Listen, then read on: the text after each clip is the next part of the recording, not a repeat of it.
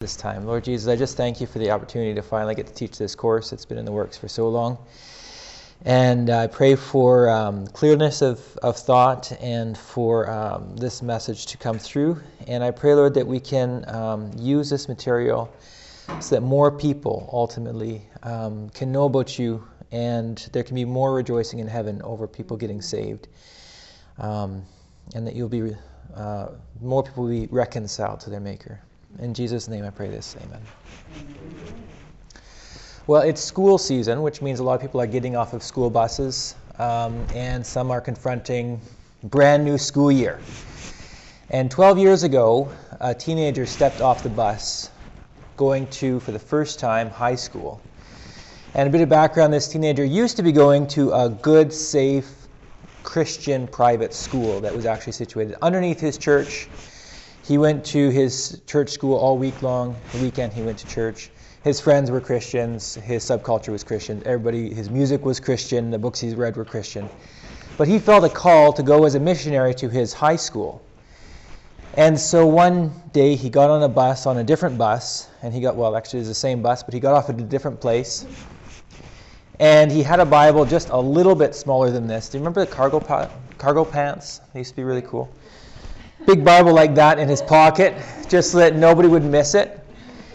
And he went as a missionary to his high school. And there were a lot of highs and lows for the next 3 years as he, myself, as you can probably guess, tried to be a missionary on campus and led a few people to the Lord. Some of them stuck with it. One did, one didn't. And a lot of highs, a lot of lows, a lot of failures, a lot of successes. But one kind of recurring theme throughout that whole period was, I don't have a sweet clue what I'm doing. I have no clue what I'm doing. And the closer that I got to having an opportunity, a relationship where people were actually, ready to talk, was the worst times almost. The passing moments in the hall, I could handle those, like, hey, you're a Christian? Yeah, I'm a Christian, that's what I believe. That's fine. But when people were like, honestly, like, I'm curious, speak to me, I'd be like, I don't know what to say. And the issue, at first I felt like I knew what to say. I'd just read the Bible to them. But the more I understood their culture and where they were actually at, the more I realized when I say this, they hear this. And the gap between where I am in my Christian church, Christian school, Christian music, the whole moody, just the subculture that we had in the 90s, trying to get over to where they are, it's like it is cross-cultural ministry. And I have no foundation, no background, and nobody else in my culture, in my church, was doing this. And I was like, how do I do this? And so a lot of it I felt like, not failure, but I sure wish I had better tools.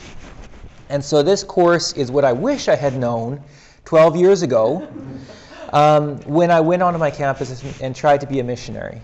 This is apologetics, and apologetics is being ready with an answer when somebody asks you questions about your faith. So with that in mind, let's jump into the syllabus. Syllabus should be the first thing you bump into as you open up your binder. Just leave that there. And because I've taken a lot of courses, by the way, I have a bachelor's and master's in theology, just in case anybody's wondering if I'm qualified to teach. Some people would say that I am. My syllabus is my contract with you. It will not change. This is what's expected of you. Okay? I have had frustrations with teachers that get halfway through the year and they change the syllabus. What we discuss today, we'll have questions and you guys can understand it well, and this is what's expected of you. So the big idea of the syllabus, it's all based on 1 Peter 3:15. Not all based, not only based, but primarily the go-to passage for apologetics is 1 Peter 3:15. But sanctify Christ as Lord in your hearts, always being ready to make a defense to everyone who asks you to give an account for the hope that is in you, yet with gentleness and reverence. So be ready when somebody asks you questions. That's what this course is about.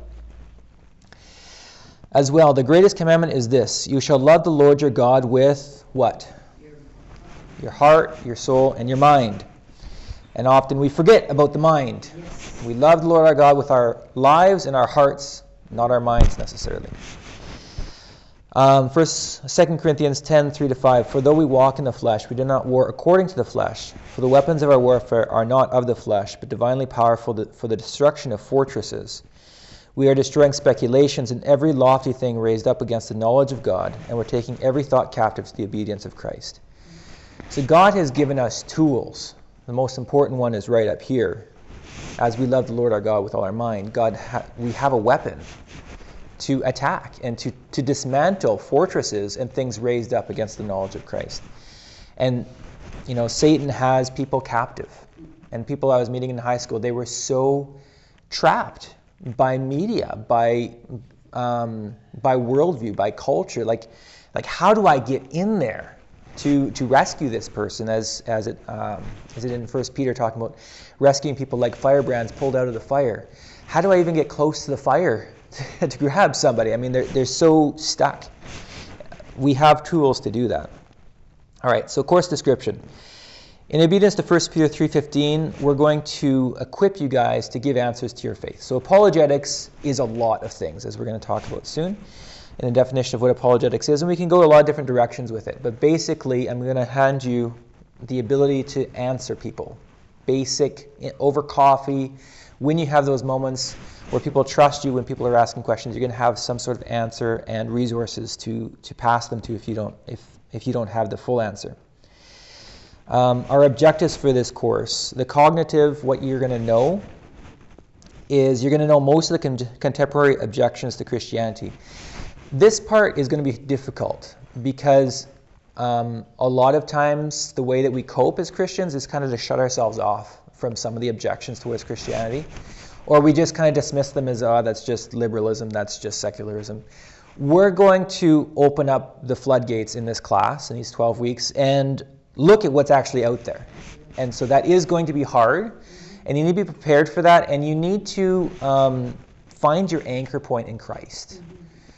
And don't ever be ashamed to just say, I know that Jesus exists, and I know I have a relationship with him in my heart, and whatever's going on in my mind and these questions I don't have, I know Jesus exists. Don't ever feel ashamed of falling back on that, because that is proof. You have access to proof that Jesus exists because he speaks with you. He relates to you. That is proof. I have a podcast on my podcast blog called The Holy Spirit versus Science, or Science versus the Holy Spirit. So you can listen to that if you'd like to have kind of a theological backing for that. But just the bottom line, you can find all my resources at josiahmeyer.com. But the podcast is No Longer Be Children. No Longer Be Children. You can find that in the iTunes store. So we're going to talk about most of the objections to Christianity. And we're going to give some reasoned defenses, some good answers to these objections. And we're going to give you further resources for finding more answers to these questions. So in your binder here, excuse me here.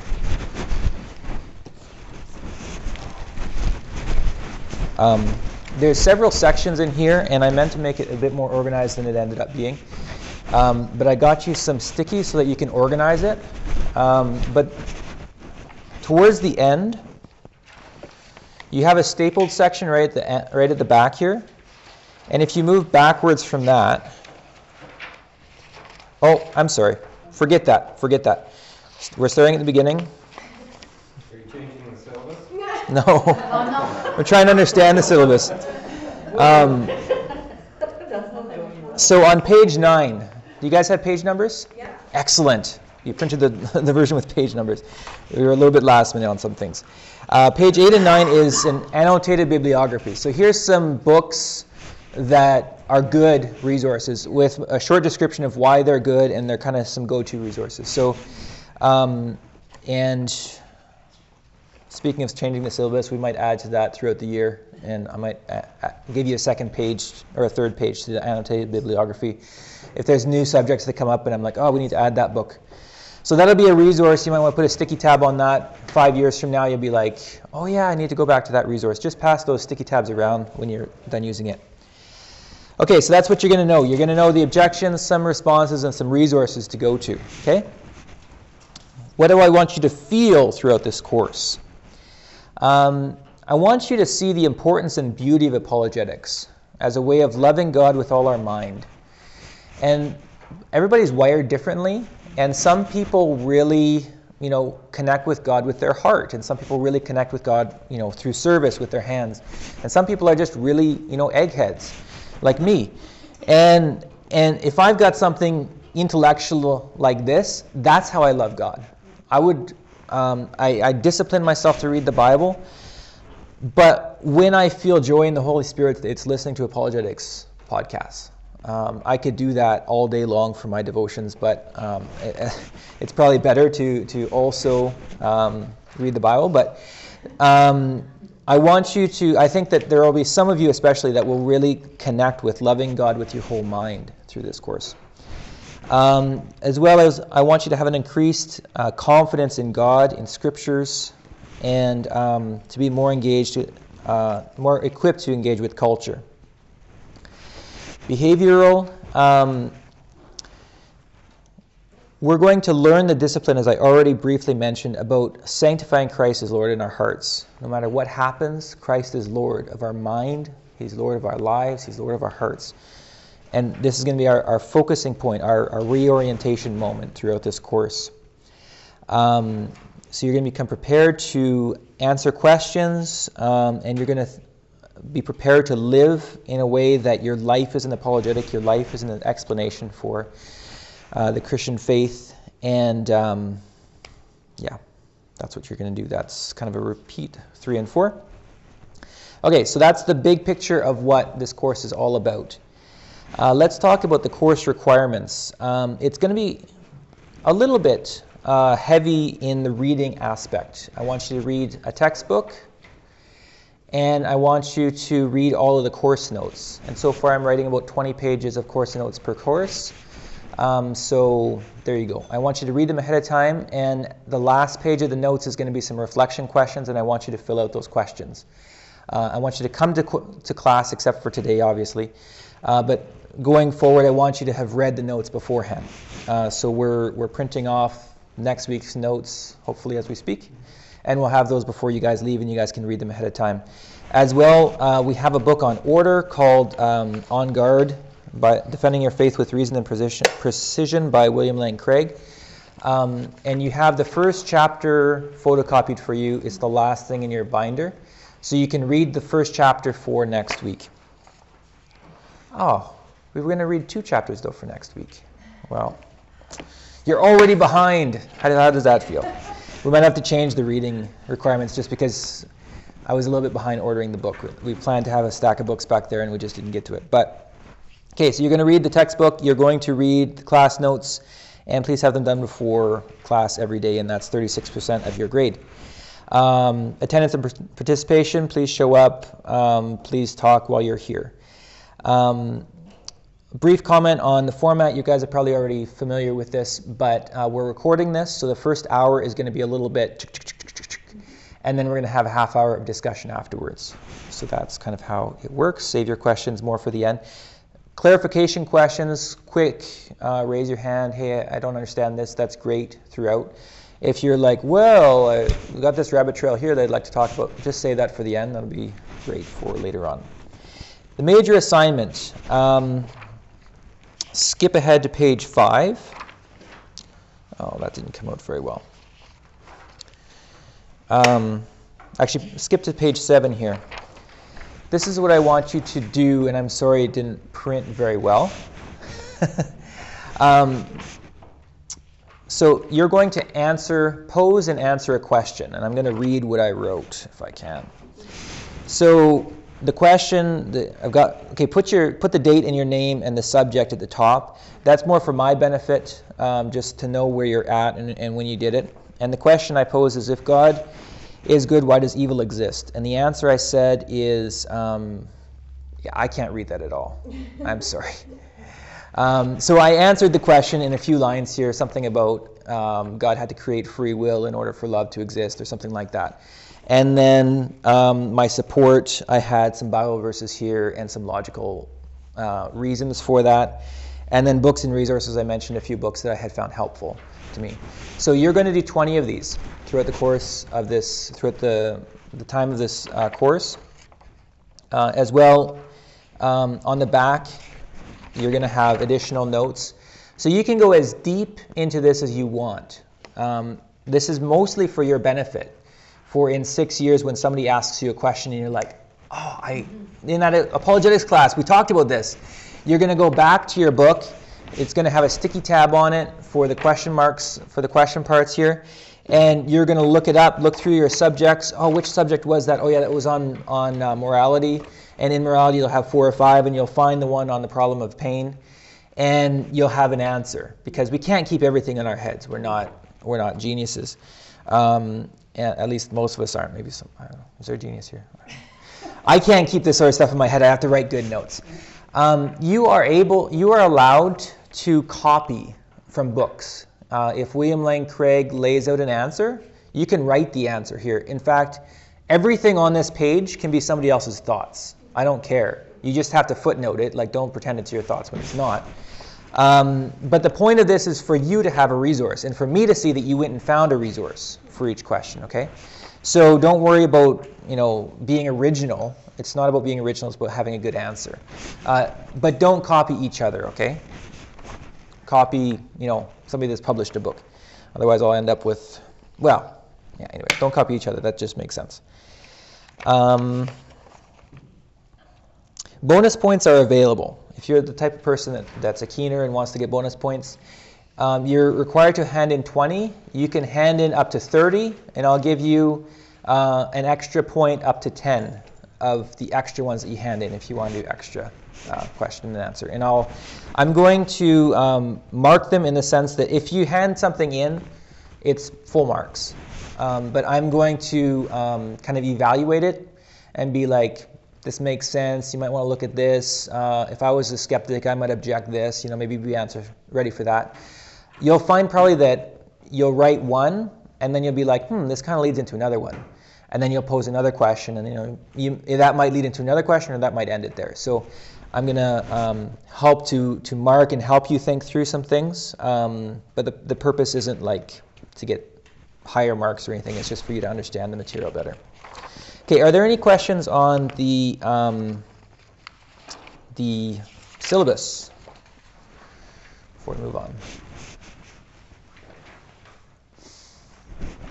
You are organized. I'm impressed. Wow.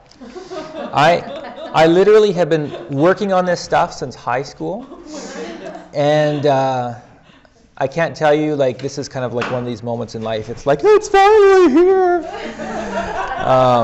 So, yeah. No, I'm 27. Lots more waiting. Okay. If there's more questions about the syllabus, you guys can ask them later. Let's move on to the first bit of the course notes, the course material here.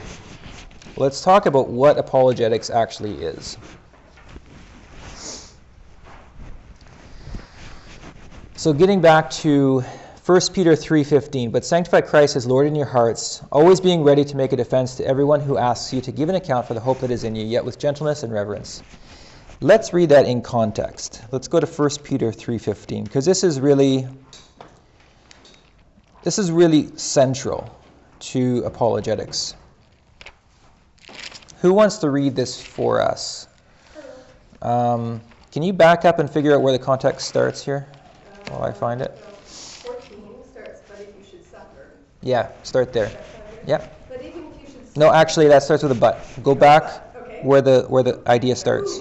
Who is there to harm you if you prove zealous for what's good? Does that sound like a good Go for it. Yeah, keep going. But even if you should suffer for the sake of righteousness, you are blessed. And do not fear their intimidation, and do not be afraid. But sanctify Christ as Lord in your hearts, always being ready to make defense to everyone who asks you to give an account for the hope that is in you, yet with gentleness and reverence, and keep a good conscience, so that in the things in which you are slandered, those who while your good behavior in Christ will be put to shame. So what do you observe about the big picture of this passage? You are experiencing pushback. they're experiencing pushback. Why are they experiencing pushback? They're suffering for doing good. They're suffering for doing good. They're not flying under the radar. These aren't undercover Christians. People know, whether they have a big Bible in their cargo pockets or whatever, people know these are Christians, and that's part of why they're getting pushback. And what's the big picture response for this, for receiving pushback to our faith? Be gentle and with respect, give them answers. Yeah. And don't let there be any good reason for them to be angry with you. Yeah. Keep a good conscience. Yeah. You actually have to not have done what they're accusing you of. Yeah, Yeah. exactly. So what some apologists do, and I've been taking a lot of apologetics courses online and podcasts to kind of prepare for this,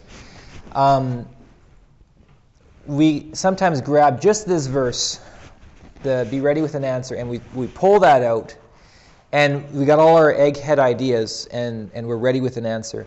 But this is talking about a life of being integrated into society as a missionary, either on your workplace or in your high school or college or whatever. You're out there. You have non-Christian friends, and you're good enough friends, or you're working shoulder to shoulder enough that they're like, hey, stupid Christian. And there's kind of these jabs coming your way, and maybe you're singled out for ridicule or for pranks because you're a Christian or whatever. This is the context it's talking about, and it's saying have a good life, a good testimony before them, so that when people accuse you of something, over the long run, people are going to look back and say, we used to make fun of him, but really, he was a pretty cool guy. So that's the important thing. Okay, that's really, really central. But in the middle of that, and kind of as we move in, because the testimony is on either side of this verse. If you look in verse 14 and in verse 16, either side of this verse is talking about how you live and your life. And actually, if we move out from there, verse 14 and verse 16 are talking about, verse 17 are talking about suffering. So it kind of moves inwards from suffering, how you live, and in the middle is the answer, being ready with an answer. I'm tempted to say this is a Hebrew chiasm, but I don't know. It kind of looks like that. This is a Hebrew way of thinking where you kind of move from the outward to the middle. But the point I want you to get is that it's not just about having the answers. It's about living the life and then talking the talk. Not being an annoying Christian that's a hypocrite but also has all the answers, but living an authentic life. Once we have the authentic life, people actually ask us questions, and they're actually open when they ask us questions. We need to be ready with an answer. And this word that's translated, always be ready to make a defense to everyone who asks you for an account for the hope. Be ready to make a defense is the word in the Greek apologia. Apologia, yes. Which is what we get the word apologetics from. And this is from the law system in the Greek law system, which was very similar to ours because ours is based on theirs, where somebody would the prosecution would bring an accusation and the defense would give an apologetic. They would say, "No, I wasn't there. I didn't do it. I'm innocent." But they wouldn't just say, "Well, look, let's all be friends here and let me go." They would have reasons for why I should be let off from this crime, why I should not go to jail for the rest of my life. So the word apologia is the idea of having a good answer that's well thought through, that's prepared ahead of time, that you're all ready for something. The idea of having an apologetic means you need to have some time beforehand spent in preparation. If nobody would show up in court if they're on trial for murder and just go, fly by the seat of their pants or just wing it. You would prepare. you would be running through in your mind what they're likely going to say and what I would say in response. You're going to run through the situations and the likely scenarios, and you're going to be ready. So likewise, apologetics is about being ready with an answer when people ask us for about the hope that is in us. So that's definition number one. Apologetics is being ready with an answer when skeptics ask.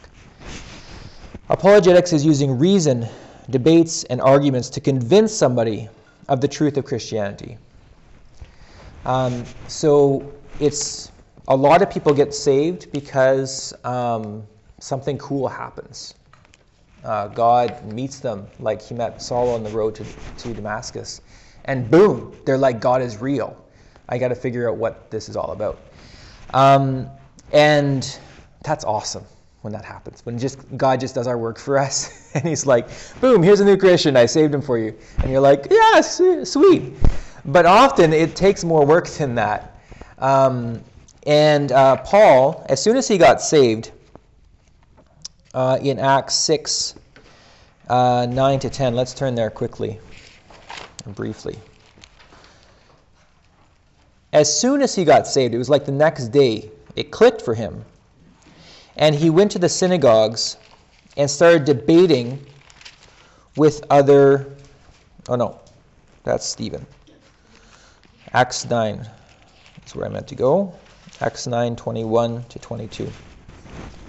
So right after Saul had his Damascus Road experience, and then we start referring to him as Paul, he went to the synagogues and he began to proclaim Jesus in the synagogue, saying he's the Son of God. And those hearing him continued to be amazed or confounded, and were saying, is this not he who in Jerusalem destroyed those who were called on by this name, and who has come here for the purpose of bringing them before the chief priests? But Saul kept increasing in strength, not physical strength, of course, intellectual strength. He got better arguments. He figured out what he believed in a better way. He kept increasing in strength and confounding the Jews who lived in Damascus by proving that Jesus is the Christ. So here, have you ever been convinced against your will of something? You really want to believe something, but somebody comes with an argument and you're like, shucks. I really wanted to believe that. And, you just completely proved it wrong, We've all had that experience. C.S. Lewis, who was kind of my mentor, he was the guy in high school that I read that it was like, apologetics. He said when he moved from atheism to theism, he realized there was a God. He didn't get saved at this point, but he realized there must be a God. He said he must have been the most grumpy and unhappy theist in all of England. It was like, I guess there must be a God. And there's a huge need for that. And we need to be prepared to give good enough reasons so that we can force people, against their will sometimes, to intellectually believe. We can't change their heart, we can't change their lives, we can't change what they do, but we can affect their minds. And this, when you prove something to that extent, it has two possible outcomes. Either people will say, you're right, and change, or else they will realize internally that you're right, but they won't want to change, and they'll attack. And that's what happened to Paul. He had to flee the city.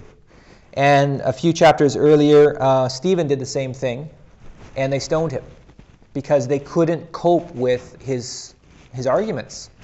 And so they went on the offensive. It's called an ad hominem attack against the man. So be prepared for that. When people start attacking you, you've won. As counterintuitive as that is, if you're having a civil discussion and then people all of a sudden are just kind of like, what about this, and they just get angry, and it's likely you've won the argument and they can't cope with it. And so at that point it's just like, all right, we'll just leave it here and you just think about what I said. But that's kind of where we're aiming, is to push people either to the decision of changing their lives or else rejecting you or dropping the conversation. The third definition of apologetics, definition 3, is apologetics is explaining Christianity to a foreign culture using their words, their concepts, and their sources to explain biblical concepts. Where's my books? They're all the way back there. I'm going to have them up here.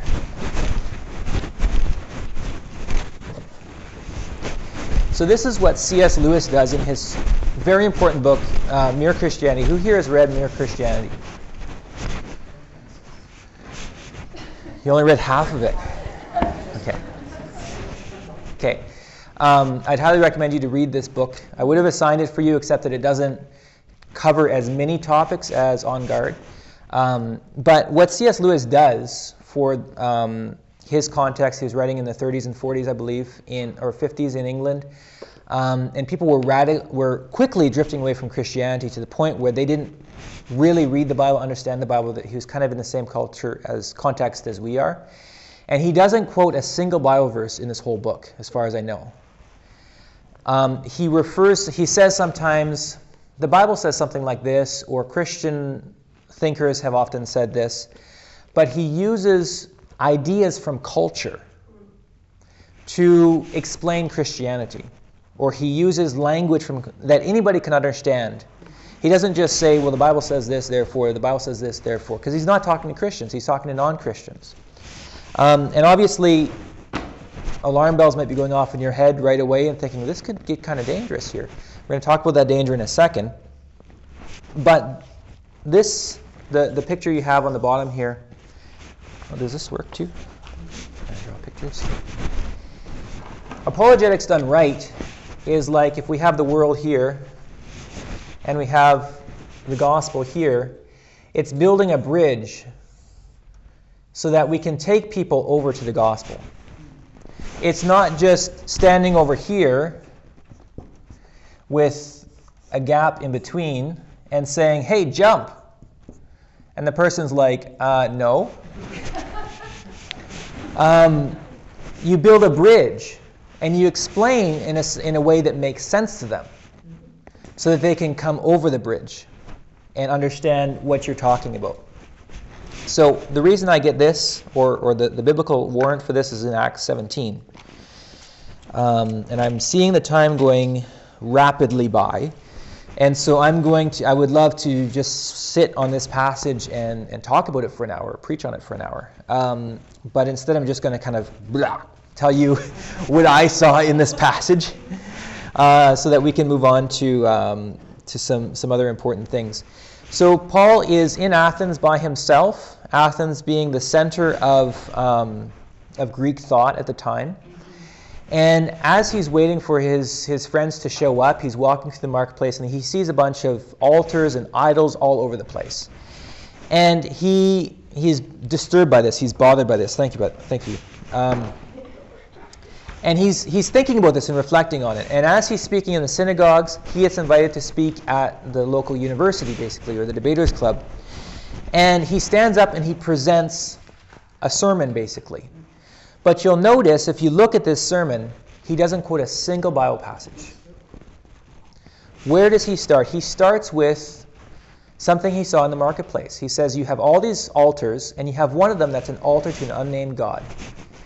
And he said, you guys are so religious, you've got an altar to a God that you don't even know yet, in case you find him one day, and you don't want him to be mad at you. Well, let me preach to you, let me proclaim to you this God that you don't know. It's not really why they had the altar there, but it kind of like makes it feel like he's filling a need for them. It's like, you have a need. You don't know who this God is. Let me tell you about this God. And it's also kind of like the society has a built-in back door. It's like, if there's any new gods, knock on this door. You're the unknown God. And so he's like, well, here's the unknown God. Boom, here it is. And they're like, okay, I know. First step of the bridge, the unknown God. And as he goes on, he talks about the Judeo-Christian God, and he starts to expound on some shared concepts that they have between Greek thought and Judeo-Christian thought. And at one point he quotes a poet. So he grabs a cultural reference, kind of like a pop song. But not just like Beyonce. He grabbed like Bob Dylan reference or something like that, right? So like a strong, or a Beatles reference or something. He grabbed a strong pop cultural reference for, saying that we are all God's children, and that in some way, God loves us and we have this relationship with him. And then he moves all the way over to talking about Jesus rose from the dead and we can be saved through him. And at that point, at the final step, people scoffed and said, nah, this is nonsense. And I have it later in your notes here, but I need to talk about the dangers of apologetics done wrong. This is much later in the notes. I don't even know what page number it is. But there's a picture like this. I'll draw it for you. So this is apologetics done right. Apologetics done wrong is when we take the Bible and we build it on the foundation of worldly thinking. And this has happened all throughout the history of the church. In fact, it has been the apologists who have been responsible for most of the cults and false religions in church history. That's the sad reality of it. Apologetics is dangerous. We're going to talk about the dangers of apologetics really soon. But if you're building this bridge, so the first step is to understand culture well enough to build a bridge and to really understand culture, which is why apologists and missionaries are some of the experts in world cultures. The stereotype is that missionaries are like anti-culture, or like they erase culture. Sometimes they do when they just import a culture from somewhere else. But usually, I think that missions is the greatest sign of respect we can give to a culture, because we study the culture and we redeem the culture. It's because when we build this bridge, the Greek never stops being Greek. The Athenian never stops being Athenian. He just becomes a Christian Athenian, or whatever that may be. My heritage, part of my heritage is from Ireland, rich Christian heritage from St. Patrick, who did a good job of missions, who enculturated the gospel into Ireland. But when we don't take that final step, Paul, I'm sure, as he was getting ready to talk about Jesus' resurrection from the dead, probably something inside of him he knew this is going to be the tough one to swallow. This is the tough pill to swallow. And he bit the bullet and he said it. Jesus rose from the dead, and that's the center of our faith. And most people scoffed and turned away. We need to be prepared to take that last step, to be offensive, because the gospel will always be offensive, and no matter what culture we're in. And if we don't take that last step, we're going to end up creating a new religion for every culture that we encounter. Is that clear? There is always an offense of the gospel, and the gospel will always be foolishness to the informed, intelligent people in a culture. But we don't need to start here. Paul didn't stand up and say, I believe in the resurrection of the dead. Everybody would have been like, why'd you invite him? And turned away. What we see is that a few people turned and followed Paul after his presentation, because they had followed him on this bridge, and they got to the end, they were like, I'm all the way over here. It's just a little jump now. Sure, let's hop over. And probably some people later on, as they reflected on it, thought about how they could move over that bridge. So apologetics is like building a bridge from culture over to the Bible. Apologetics really isn't that crazy or weird. It's missions, isn't it? This is what we do as missionaries. I've already mentioned that term a few times. Isn't it amazing how when we get prepared to be a missionary to go speak to the Hutu tribe over in Africa, or to an unreached people group over in Papua New Guinea, we get all this culture training, and we understand how to do cultural analysis and understand not just their language but their culture, so that when you preach the gospel to them, you're not speaking over their head, but you're speaking to them.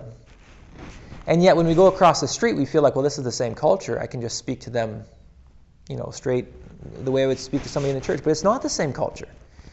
Our culture, our subculture within the church is often radically different from that outside the church. And so we need to do this hard work of missions to figure out where people are at and how to bridge the gap between them and us.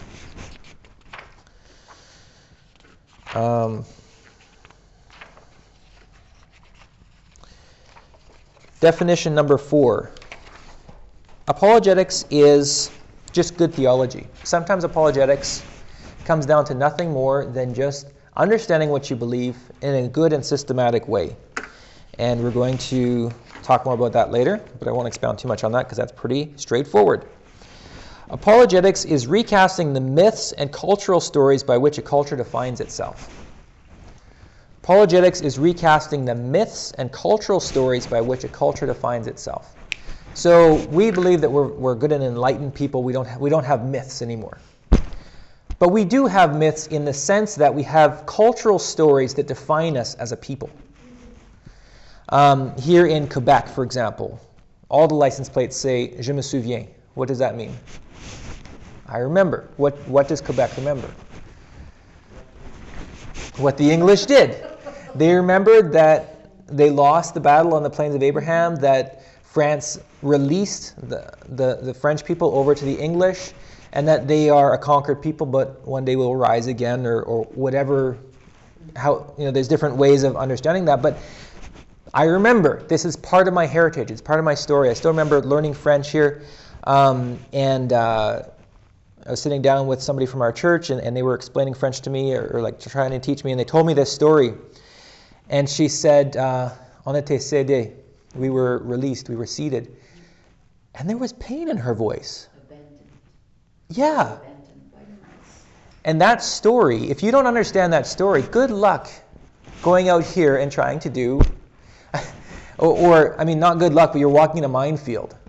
Talking about, hey, I'm from Ontario. I'm here to share the Protestant gospel.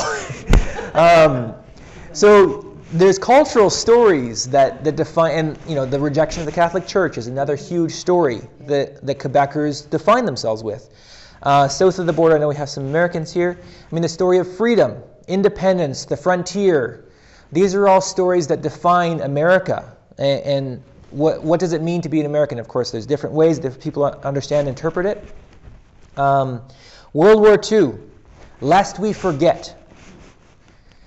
The lessons of World War II, although they're defined for every person, the lessons are very much a part of the culture that we're in.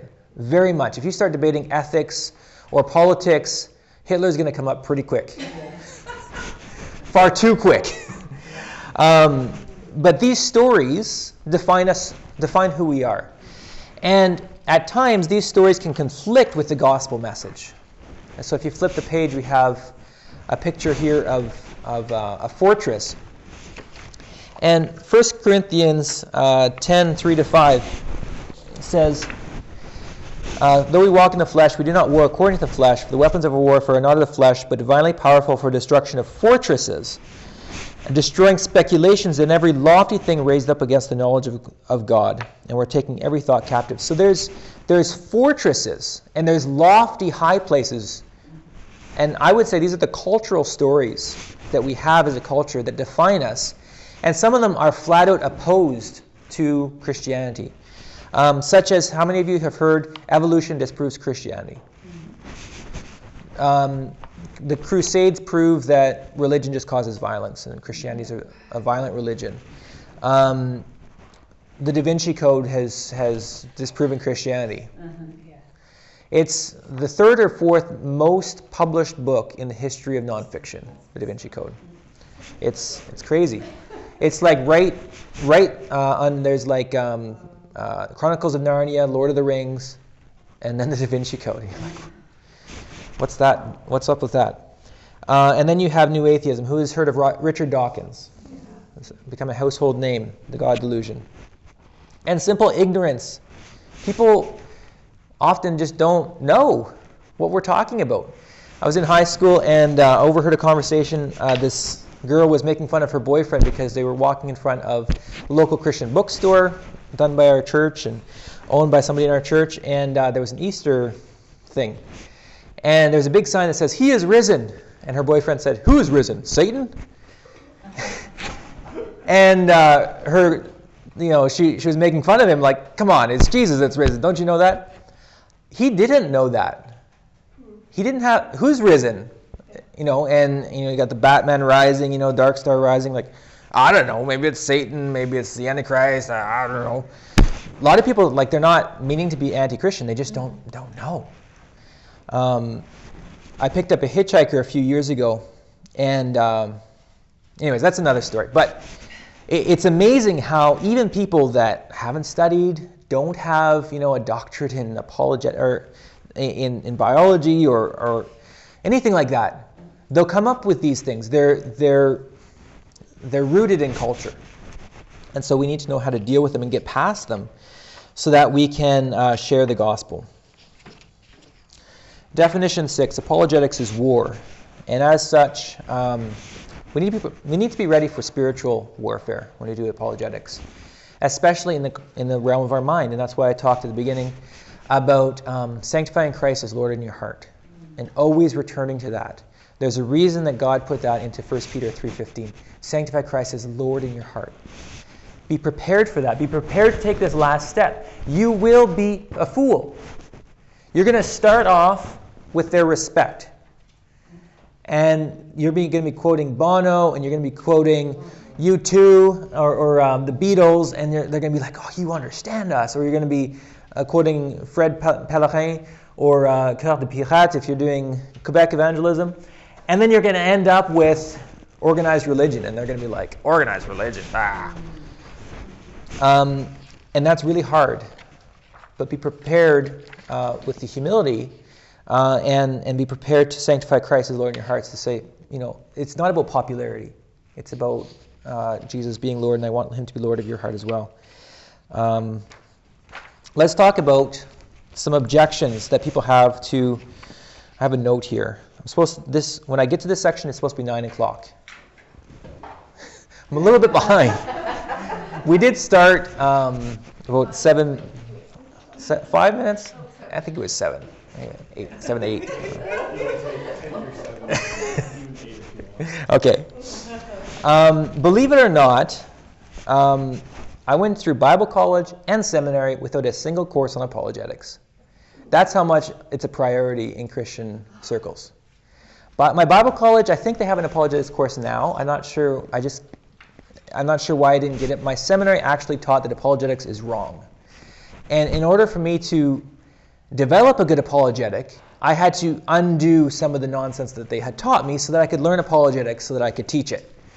And there's reasons that people have for this. We're not going to cover all these, but I have 3 reasons that, or 4 here, that people don't like apologetics. For one thing, apologetics makes people smug and arrogant. And I have a picture here of somebody that you'll meet online. If you ever do apologetics online, I'm an atheist, debate me.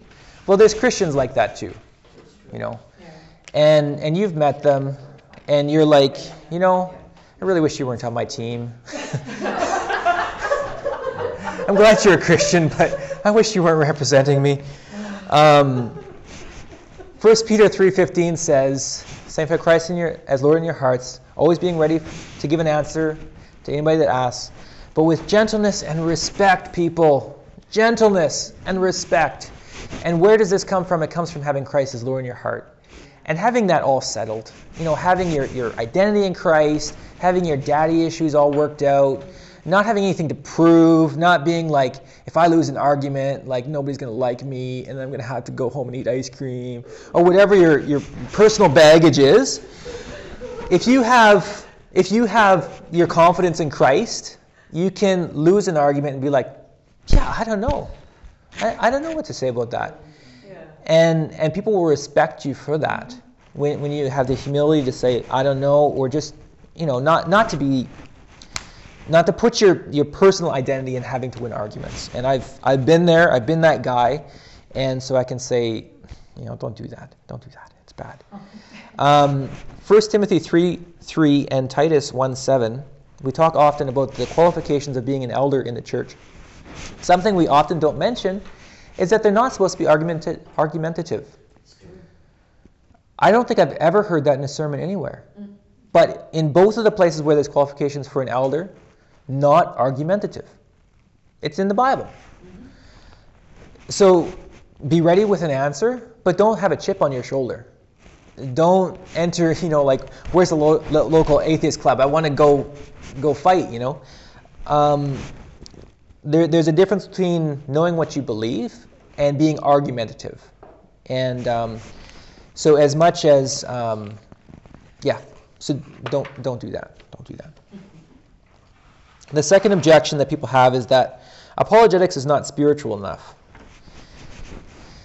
And I think that we've addressed that already with love the Lord your God with all your heart, soul, and mind. That we need to love the Lord our God with our heart, but also with our mind. It's true that you can retreat. Anything that you study can be an escape from God. And you can cut off the connection. This, I don't mean to be gender stereotype, but it might be more of a male thing than a girl thing. Just kind of becoming hyper rational. Girls can do it too, but it seems to be more of an issue for guys. And just be like, this is what I believe, this is what I know. I don't want to go to my heart because there's stuff down there I don't know what to do with. And apologetics can be an excuse to do that, so don't do that.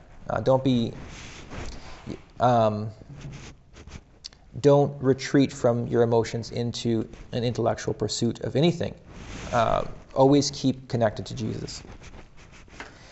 Objection number 3, we've already talked about. Talking about the offense of the gospel and how we always need to sanctify Christ as Lord in our hearts.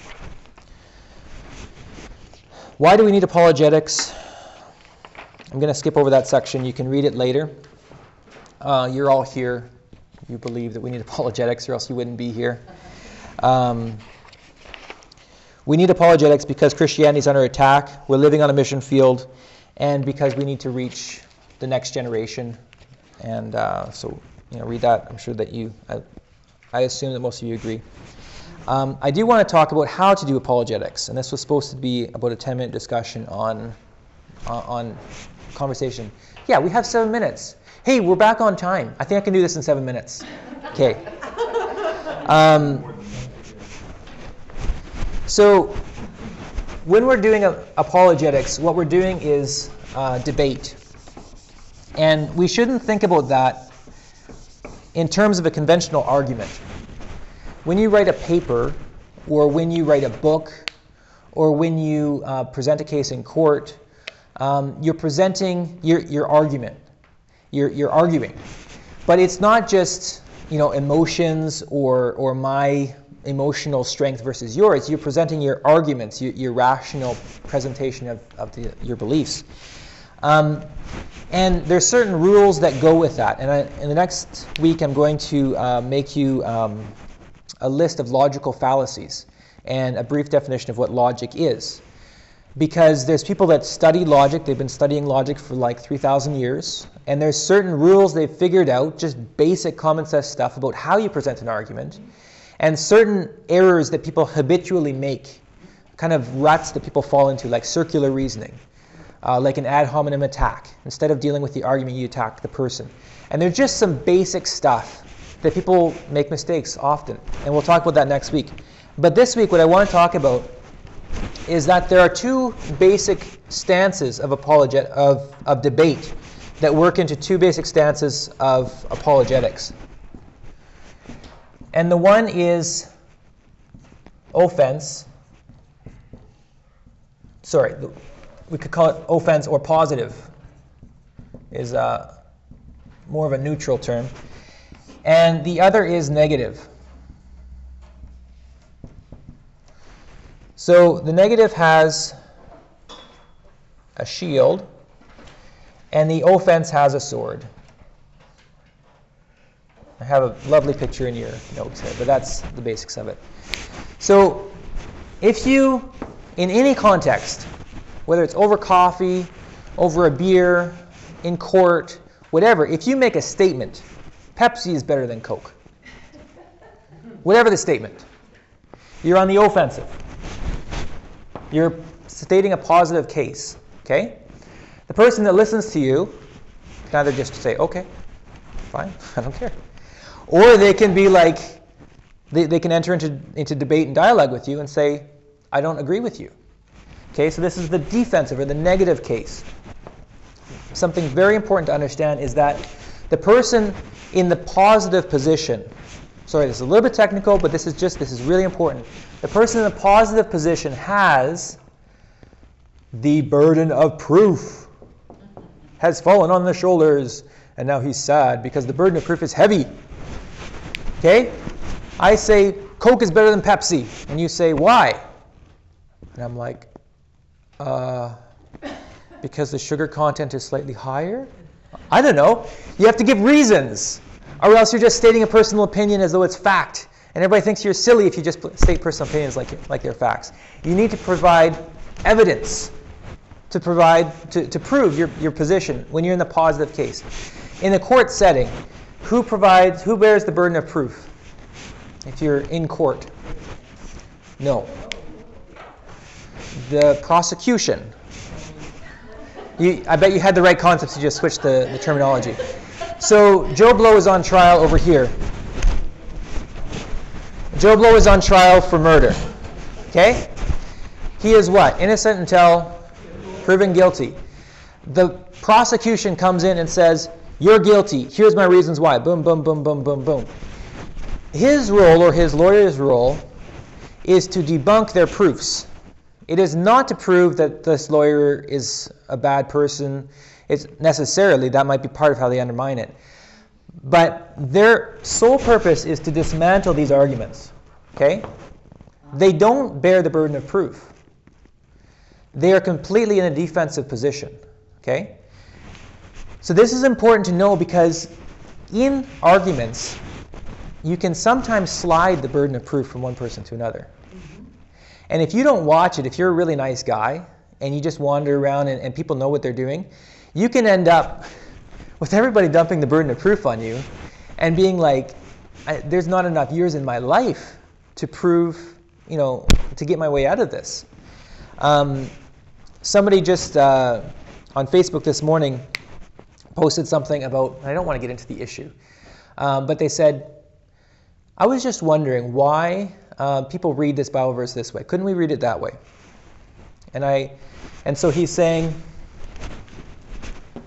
why do you read the Bible that way?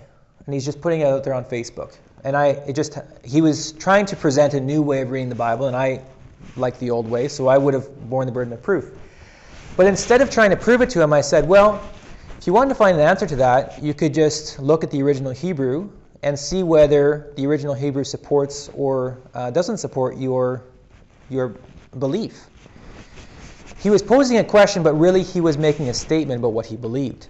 And so I was saying, look, you're in the positive position. You prove it. If you think that the Bible says something different than what you think, look at the Hebrew, compare different texts, and prove it. And he didn't say anything after that because the burden of proof is hard. But if I was naive and, I could have said, well, the Hebrew says this, and contemporary passages say this, and then he could have picked holes in it and said, well, that doesn't count because of this and that and the other. We could have had a debate where I'm sitting here holding the burden of proof, doing all the work, and he just sits back there and says, no, I don't like that argument. No, that doesn't really make sense to me. Here's this webpage that says this, so there. Not to say that the negative position is always a weak position, okay? But the positive is work. The positive is hard work. The negative often is not hard work. So you need to know when you're bearing the burden of proof legitimately, and sometimes you have to. I believe that Jesus is the Son of God. That is a huge statement. That is a huge burden of proof, but I'm prepared to bear it to a certain extent. The statement, all the religions in the world are wrong. That's a big burden of proof. You have to, I don't even know all the religions of the world, I've sometimes said in sermons quoting Luther that there's, making a general statement about all the religions in the world, it's too big of a burden of proof. You're biting off more than you can chew. So you could just qualify that by saying all the religions of the world that I know of, or all the major religions of the world. So the other part of this burden of proof stuff is to understand you need to be very cautious about how big of a pie you bite off, how much you say you're going to prove. Now, what you believe personally is going to be different from what you present as an argument over coffee with a skeptic or on Facebook or whatever. I believe that Christianity is the only true religion in the world. Whether I'm going to step out and say that, well, I would because Jesus has already said that he's the way, the truth, and life. So that proves it for me. But whether you can make a general statement about all the religions in the world being this or all the religions in the world being that, somebody could say, well, do you know about this and that minor religion over in the jungles of Papua New Guinea that hasn't been discovered yet, they don't agree with you. So be careful about biting off more than you can chew and taking on too much of a burden of proof than is reasonable for you in your situation. It's always appropriate to say, this is my opinion, or as far as I know, this is true. So there is offensive and defensive apologetics. I don't have page numbers, but if you look for the little guy that's fighting the world and the world's fighting him, I got Hudson to reprint your guys' notes with page numbers, and I didn't get a version that has page numbers, so that's... It doesn't have it either? All right. I failed! Yeah. So there's offensive apologetics. There's positive apologetics and negative apologetics, but usually in apologetics we just talk about offensive and defensive apologetics because it's a little bit more user-friendly. Usually we're in defensive apologetics because it's easier to do, and because our culture is on the offense against us. So you have people like Richard Dawkins and, he's now deceased, and I forget his name, Christopher Hitchens writes, God is not good, how religion poisons everything. And he's trying to prove that all religions in the world are bad, or the net impact of religion in the world is evil. Well, we can disprove that fairly easily through various arguments. We can pick holes in that. Saying that Christianity is the best religion in the world, that's a positive argument. That's harder to bear. We're going to talk as well about the next class. It's going to be on worldview. And we're going to use Cornelius Van Til and Francis Schaeffer and give you a presuppositional view of Christianity that's going to explain Platonism, pre-modernity, modernity, and post-modernity in hopefully the time allotted. And that is a positive claim. It's an audacious, huge claim that all the worldviews in the world are flawed except for Christianity. And I think Francis Schaeffer makes a good point. But it is a heavy burden of proof to bear. And I think he does a good job. Creation science, as it's usually done, is offensive. And in that case, I think it would be better, and I would like us to switch over to a negative. In the sense that most of the time, people are like, you know, the world was created 6,000 years ago. Evolution is wrong. Cosmology, everything you believe about cosmology is wrong. These scientists are not researched enough. They're just influenced by their presuppositions. They're liberals, whatever. And it's all a positive offense against the world. And it seems as though it's a really huge burden of proof to bear. And in my personal opinion, it's not always borne well. So my perspective on that is to say, well, we'll get to that when we get to it. But I would, because I know that blood pressure will rise when I start to touch that, because it's a little bit of a sacred cow in our society. But I do think there's a way to be on the negative side of it and say, okay, if you think evolution is true, prove it to me. If you think that the Big Bang is true, prove it to me. And let's look at the ideas of the Big Bang and see whether naturalism or theism is a better worldview to hold the idea of evolution and the Big Bang. So we'll get to that when we get to it. But is this clear? Positive, negative, offense, defense? You guys are good with that?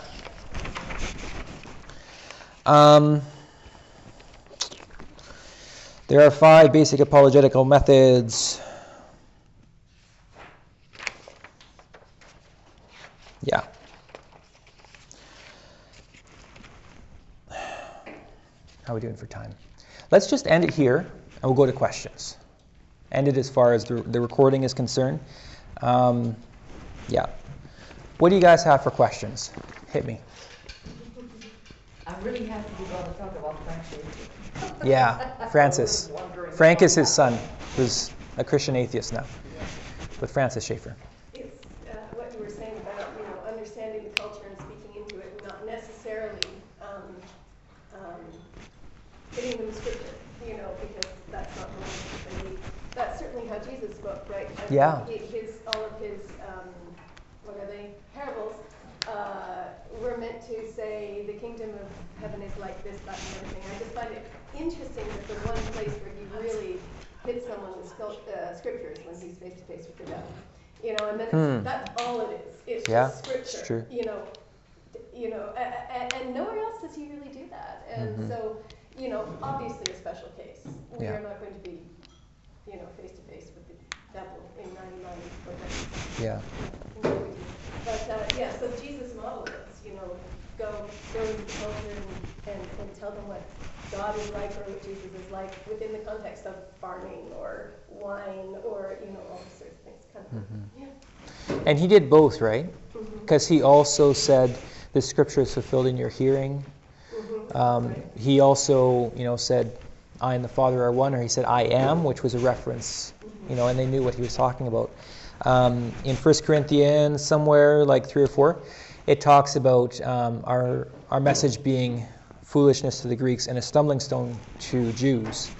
That Jews seek for a sign and Greeks seek for wisdom. And these are kind of the two categories of people. There's going to be people that accept scriptures as an authority, and these might be Jehovah's Witnesses, Mormons, Jews, Catholics, Orthodox, Muslims. To some extent, when we're having these discussions, the Bible is going to be authority. And so we need to know the Bible. We need to be well versed in the Bible. Often Jehovah's Witnesses know all the Trinity passages a lot better than we do, and they can run circles around us. And we need to know we're going to have a class near the end on what the Trinity actually is, because part of apologetics is explaining Christianity to people that accept the Bible or part of the Bible as an authority. But when people don't accept the Bible as an authority, we need to look at what their authority is and move from where they are over to where we are.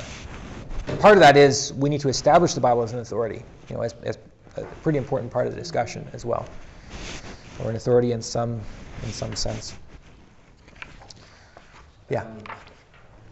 In the Peter verses, and also when Paul is in Athens, it talks about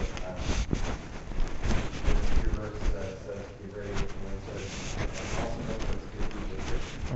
And then in Athens, it says they noticed he was a man of noble character. Really? Right? And, I missed that. yeah, I forgot now. What is that in Acts? That's Acts 17. Because it might be that I'm using an NIV.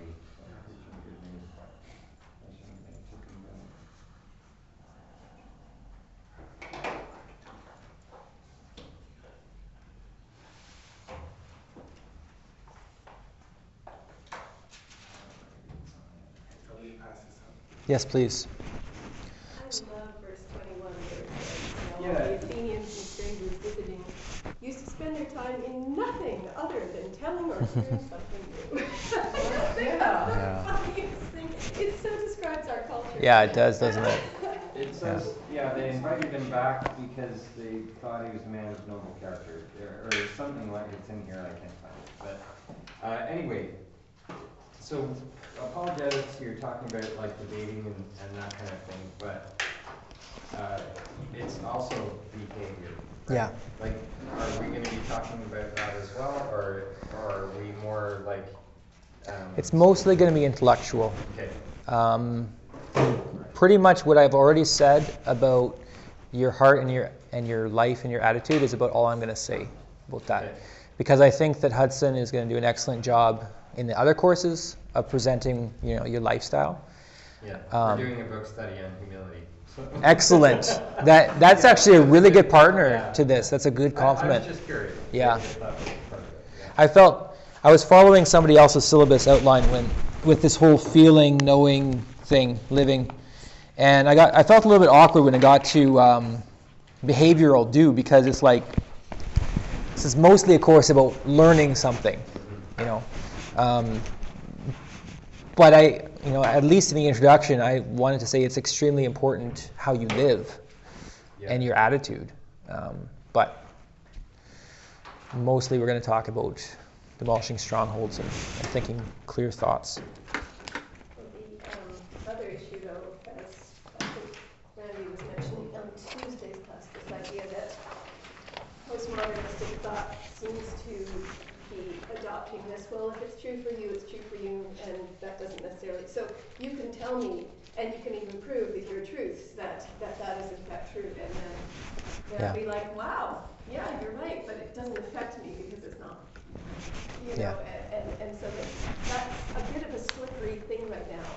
I recognize that my brain probably it comes from the same place as yours. I like to go, well, here's the proof, and that's the end of the argument. And I've frequently come across this scary place of going, here's the proof, that's the end of the argument, and they're like, no, yeah, I can see that what you're saying, but no, it's just like an amorphous sort of, So, because if people are not going to say, yes, that there is such a thing as proving anything, then you've lost all apologetic. Yeah. Right? So, That would have been a really great objection. I'll add it to my notes for next time. Yeah, what about in a postmodern context? Does anybody even care about apologetics anymore? I'm going to write the note here. that would be helpful, thank you. Just let me try and answer this here. This is very true, but we shouldn't be discouraged. My story that I'll talk a bit about next week is back in 2008, I became very interested in postmodernity and in what was called the Emergent Church at the time. Kind of bought the t-shirt and joined the club and started a blog, and I was like, I'm emergent and this is everything needs to change, and you know, we need to get back to, you know, get rid of Plato and get married to Derrida and all this sort of stuff.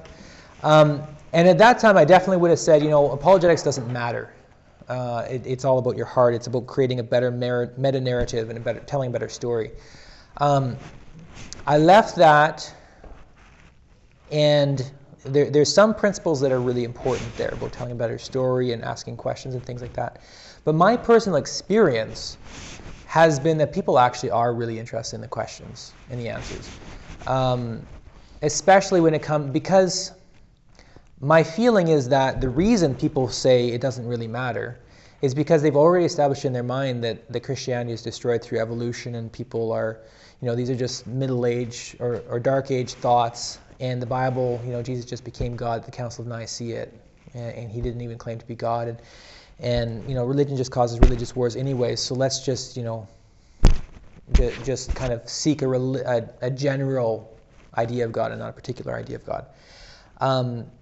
My feeling is that if we can tear down these strongholds, and not everybody wants their strongholds torn down, not everybody wants their questions answered, but if we can break through this, I feel like there is a hunger on the other side. And you know, at the campus where I am, I mean, I don't know if there's a more secular place to be doing apologetics in North America, anyways. And people are intensely interested in who Jesus really was and whether the Bible is actually true. It just depends on whether you have a hearing or not, and whether they feel as though you're really engaging with the issues, or whether you're just regurgitating, you know, religious ideas that you got in church and Sunday school, and you're just not doing critical thought. I've actually come to believe that postmodernity, at least most of the ideas about what postmodernity is a myth. Postmodernity doesn't really exist. It's just modernity flipped on. It's a coin that's flipped over. It's the same thing. Because people are hyper-scientific about medicine, about history, about you know, how they examine and approach the natural world. It's not as though we've suddenly gone over to a system where we're non-scientific. It's just when it comes to religion and ethics that we're not, you know, modern or organized. But that was always part of modernity. That was always part of, as we're going to talk about next week, that was ethics and religion were always part of modernity, something that couldn't be defined by science, and so it's your own personal opinion. So although there are certain parts of postmodernity that, you know, definitely are a change, I think it comes more down to differences in technology and how people are interconnected and more open to other ideas. But I certainly, I wouldn't want to just throw apologetics out and say apologetics isn't important for postmoderns. I have found postmoderns are more interested in apologetics than ever before. Yeah. And certainly, they have two options. Yeah. They leap aboard or they attack. I have often encountering sort of that, sort of thought, this feels like assault, in a way, because it's Yeah. profoundly offensive thing to say to somebody, yeah, but what you say doesn't matter, especially if they can see that you've engaged in the topic. And so when you say that it's just modernity flipped on its head, that may exactly be what it is. This is just my way of assaulting you in a different way. And I don't mean that in terms of I'm angry at anybody, but in terms of it's the ultimate form of assault in a way to refuse to engage. It's Dismissive. Yeah, it's insulting. And so, maybe that's what I pick up from that, is that I find it distressing to encounter that attitude and then, nothing to do about it. So, What would you do if a Muslim came and provided extremely awesome evidence? You couldn't answer any of his arguments, completely proved that Islam is the way. I have to go back and read the Bible.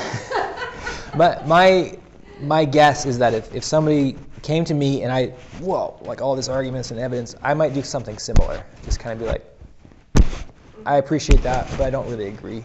I'm going to go over here now. So, yeah. It can be a polite way of just saying, you know what, I'm not really interested right now, because the heart has reasons of which reason knows nothing, as Blaise Pascal said. We believe what we believe because we want to believe it, and ultimately that's why it all comes down to your life. I mean, it's crazy, but the most important beliefs that we have, we usually choose them because we like the people that believe that already, or because it's comfortable in some way. And so if people don't like you and they don't think that they'd be comfortable as a Christian, then they might just not really be interested in hearing what you have to say. So, were there other questions? You had a question? Somebody have a question over here? It wasn't really about the conversation, it was about something in the course requirement. Yeah, please. We talk about talk about it section. Yeah. Talk about it section. How would that, just give me an example of how you want to relate, for example, to today's class. Yeah. So people read and direct the class notes, and write answers to the talk about it section. Mm-hmm. So it's either talk about section No, it's not necessarily on a page. There's a talk about it section, which is the end of the notes that you got today. This is to guide our discussion right now. If nobody has any questions, we can do the talk about it section. If you're reading it by yourself, I'm not going to mark this. Just whatever you write here, just kind of after you've read everything, it's possible just to read over quick and not really reflect on it. So when you get to the end, just kind of think about, okay, what did we, maybe anti-intellectual. Does everybody know what anti-intellectualism is? Did I just pull out a big word on you guys? Sorry about that. Anti-intellectual, that's probably where your issue is I started with a big word that I didn't define. Which reminds me, I made you a glossary. If you found it, it's way at the back, where I'm trying to explain what I mean when I use big words that you might not know.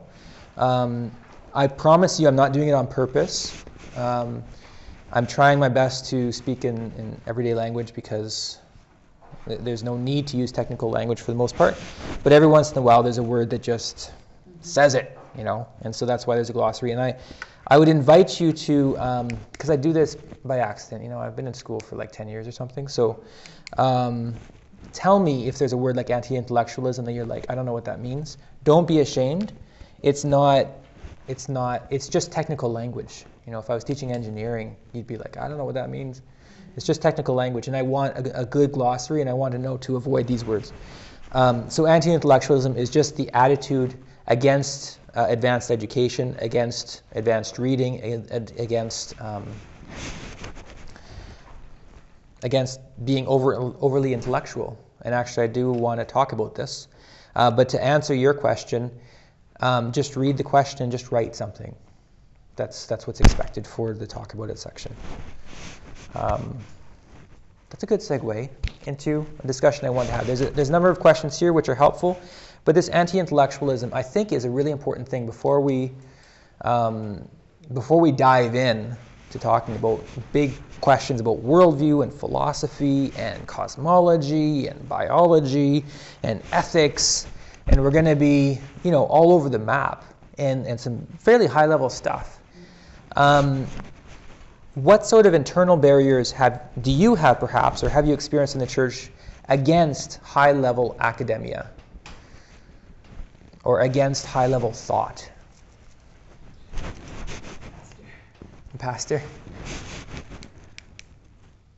The method of pastors' address to the audience. Yeah.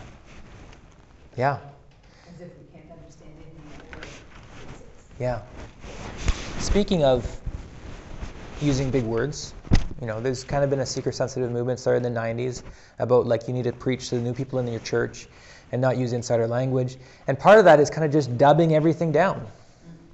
And that's what we're encountering in the French culture. It's like now we don't talk in those terms anymore. We don't teach on them anymore, and I find it's lost. And now we're even the slang language is really, really back in the French church to the point where you don't want to put that online because it's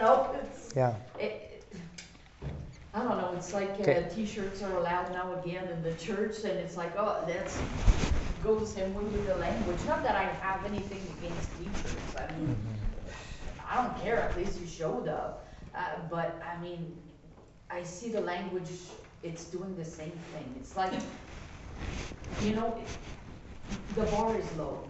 Yeah. And and I find with that also the attitude in the church is low.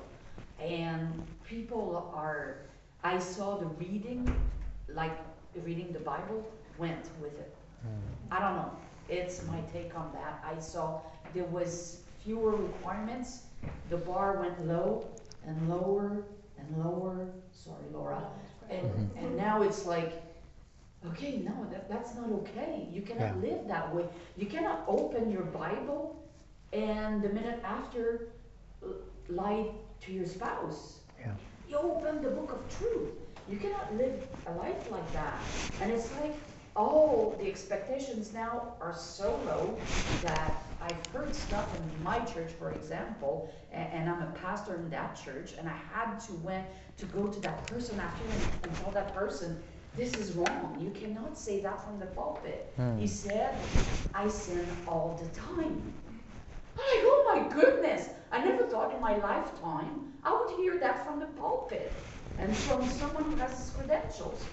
And sorry. It's okay. I'll let you. Hudson just gave me the sign that it's 10 o'clock. It's time to wrap up. Totally appreciate what you said. That is, I think, a symptom of postmodern culture. Yeah. Whereas a few generations ago, Okay now. we wanted complex intellectual thoughts about religion, and now it's just like wishy-washy, whatever you feel. I'm from a Mennonite background, and in some Mennonite backgrounds and some Baptist backgrounds, they just really don't encourage seminary and higher studies because they've had a bad experience with liberalism, or because people tend to lose their faith in seminary or in university. Some people feel like if you study too much, you're cutting yourself off automatically from a relationship with God. And I wanted to end with a quote by B.B. Warfield. Some say, why would I spend half an hour in study when I can spend half an hour on my knees? Why not rather spend half an hour in study on your knees? And I think that's what we need to do with this course. So let's close our time in prayer, and then we're going to go off to the next thing. Thank you, Jesus, that you are truth, and that we don't need to sneak around in the shadows and hide from people that have objections. If we don't have answers, somebody else does. And I thank you, Lord, that you've raised up a generation of apologists and people that that study this stuff and that write awesome books. And I just thank you that this stuff is exciting and it's fun and it makes us feel more confident and ultimately gives us more joy in the Holy Spirit. And it opens us up to share our faith in a way that we can feel good about ourselves and our religion, and we can invite people to a religion where they don't have to put their mind on the shelf when they come to church. In fact, they better bring their mind with them or else they'll be lost. And I just pray that you would bring a new generation of people that are not ashamed to preach and not ashamed to teach and not ashamed to read books and push their people to read books and learn big words and get good theology under our feet again. In Jesus' name I pray all these things. Amen.